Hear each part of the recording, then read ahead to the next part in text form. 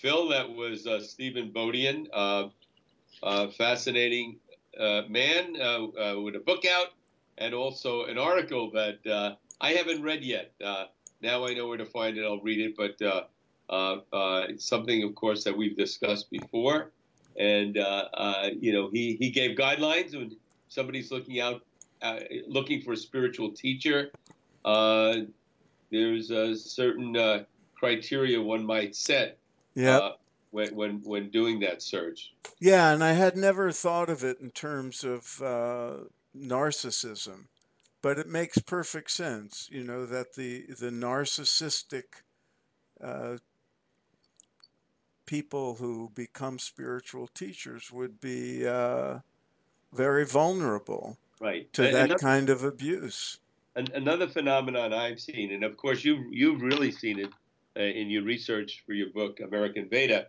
But one thing I've seen is you might get a teacher, and that teacher could be totally legitimate and authentic and doing all the right things in the right way, and then you'll get students of that teacher who start thinking, I could do that, and then it'd be kind of neat having people look up to me Yep. and their small egos take over, and they go off and they start their own thing, but with different motivations and from an unenlightened perspective.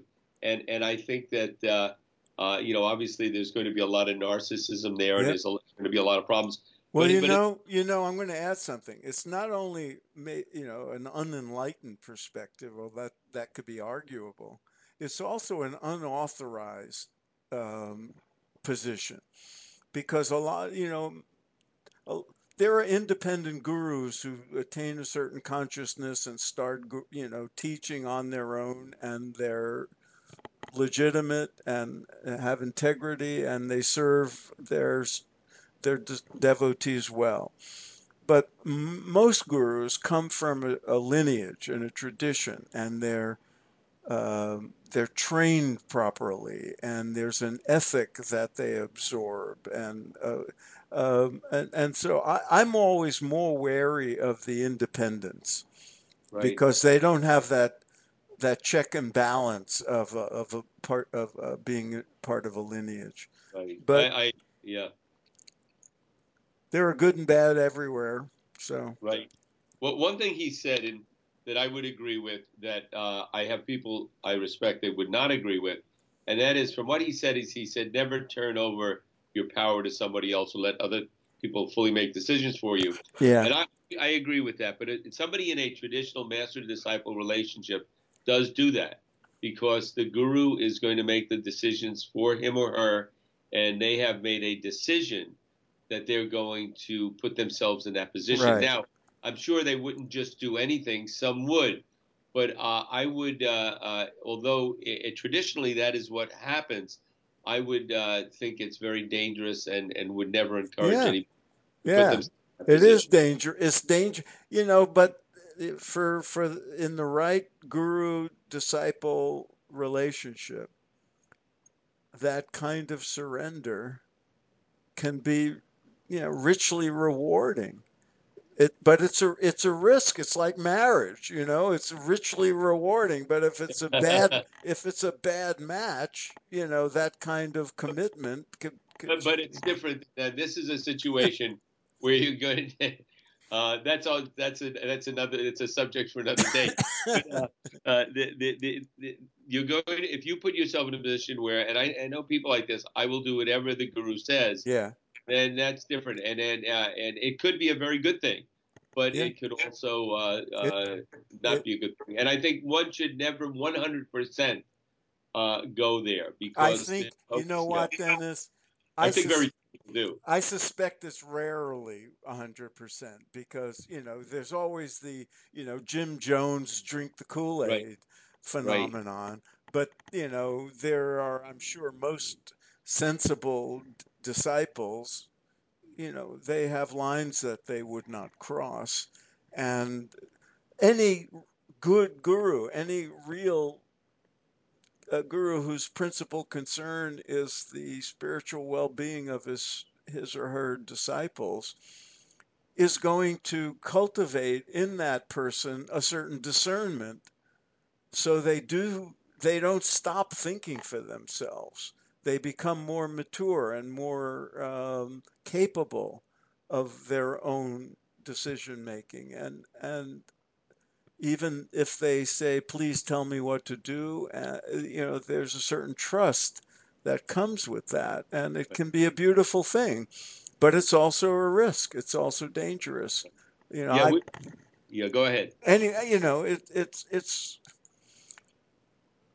I never was able to do that, Right. but I know people who did, and they were richly rewarded by the guru telling them, the right thing, the right choice to make, the right decision. But it was never authoritarian in the best of circumstances. It was always, you know, I want you to do this. I think you should do that. But there's always, one of the things I love about the Bhagavad Gita, and I had to think about this recently because I was teaching about it. You go through the whole Gita, and there's Krishna, who's the voice of the divine, guiding Arjuna and giving him this deep and powerful, not only teaching about yoga and how to look at the world, but direct experiences. And at the end, is one of the last verses in the Gita. He says essentially to Arjuna, look, I gave you all these teachings. Now you decide. You want to do what I told you or not? It's up to there was this freedom of choice even after all that teaching. And I love that. Right. So No, I know. All that being said, I agree with you. I've never gone that road down that road completely myself.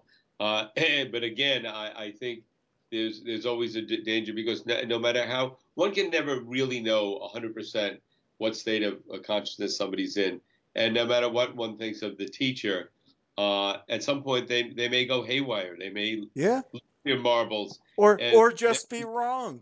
yeah, and then you have to make you have to maintain control. Yeah. You can accept guidance. This is my opinion, and take that guidance all the time, or 99% of the time. But there are times that if you feel something is strongly goes against what you believe, you Yep. should not. But now that it's easier said than done because once one is in that world of discipleship or whatever, and surrounded by other people in that world, one's thinking isn't always as clear as it should be. I've Yeah, seen, and there's also peer pressure. yeah, so all those things can happen. But you know, it also happens in Catholicism and Sure. the established religions that, the Pope said, the Cardinal said, and I'm an Of underling, and course. Hey, and there are people that break away at some point because they don't agree. and look, people take their advice to their psychotherapists and get misled. As this is not that But, uncommon. but again, the difference would be, and I would argue this, and I would disagree with this structure in a traditional guru disciple relationship. The disciple Yeah, fully surrenders to the guru and does whatever the guru says, yeah, and that would not. That I don't think that's a good thing. Even though there were people that would come forward and say, "I know people that did that, and it was wonderful for them," right. but I don't think it's worth the risk.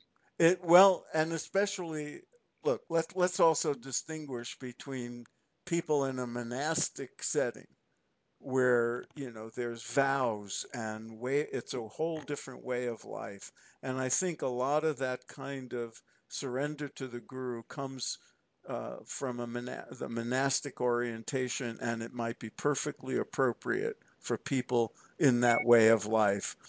But for householders who have to be in the world and learn to make decisions, and it's a whole different thing. But Yeah, but let's not. Yeah. I think even for a monk, it's Yeah, equally as I dangerous. agree. I The big, agree. but we can go on. There are people Yeah. that'll agree and disagree with us on this, Well, and you'll find evidence on both sides of right. the thing, but but it's always a risk. There's no question about it, and you can go really off the track if you're misled. But I don't want to give listeners the impression that all we talked about with Stephen was this Right. issue of narcissism and gurus. Right. He has a lot to say and a lot to offer in his books and in his teaching.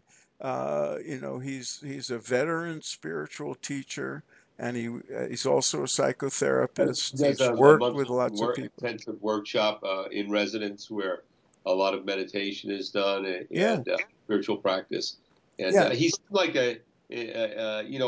my sense he was very practical, very down to earth, and had good and bad experience himself, which he was able to draw from. yes, Which is good because sometimes if somebody just has good experience, they can't relate to somebody who might have a bad experience on a spiritual path. But he has a very broad perspective, and he's kind of seen it all, and I think that that makes him even a more mature teacher. yeah. I was very pleased to learn about him and to get him on the show. I think he's one of the people teaching in the non-dual traditions who's doing it responsibly and from a grounded and learned position, or It seems so it would seem. everybody is in a non-dual school. Who would you categorize as being in the dualistic school? Oh God, I don't want to go there. All right, we'll save that for another day. Okay. All right, folks. Thank you, Dennis. See you next Thank you. time. Next time. Over Bye. and out.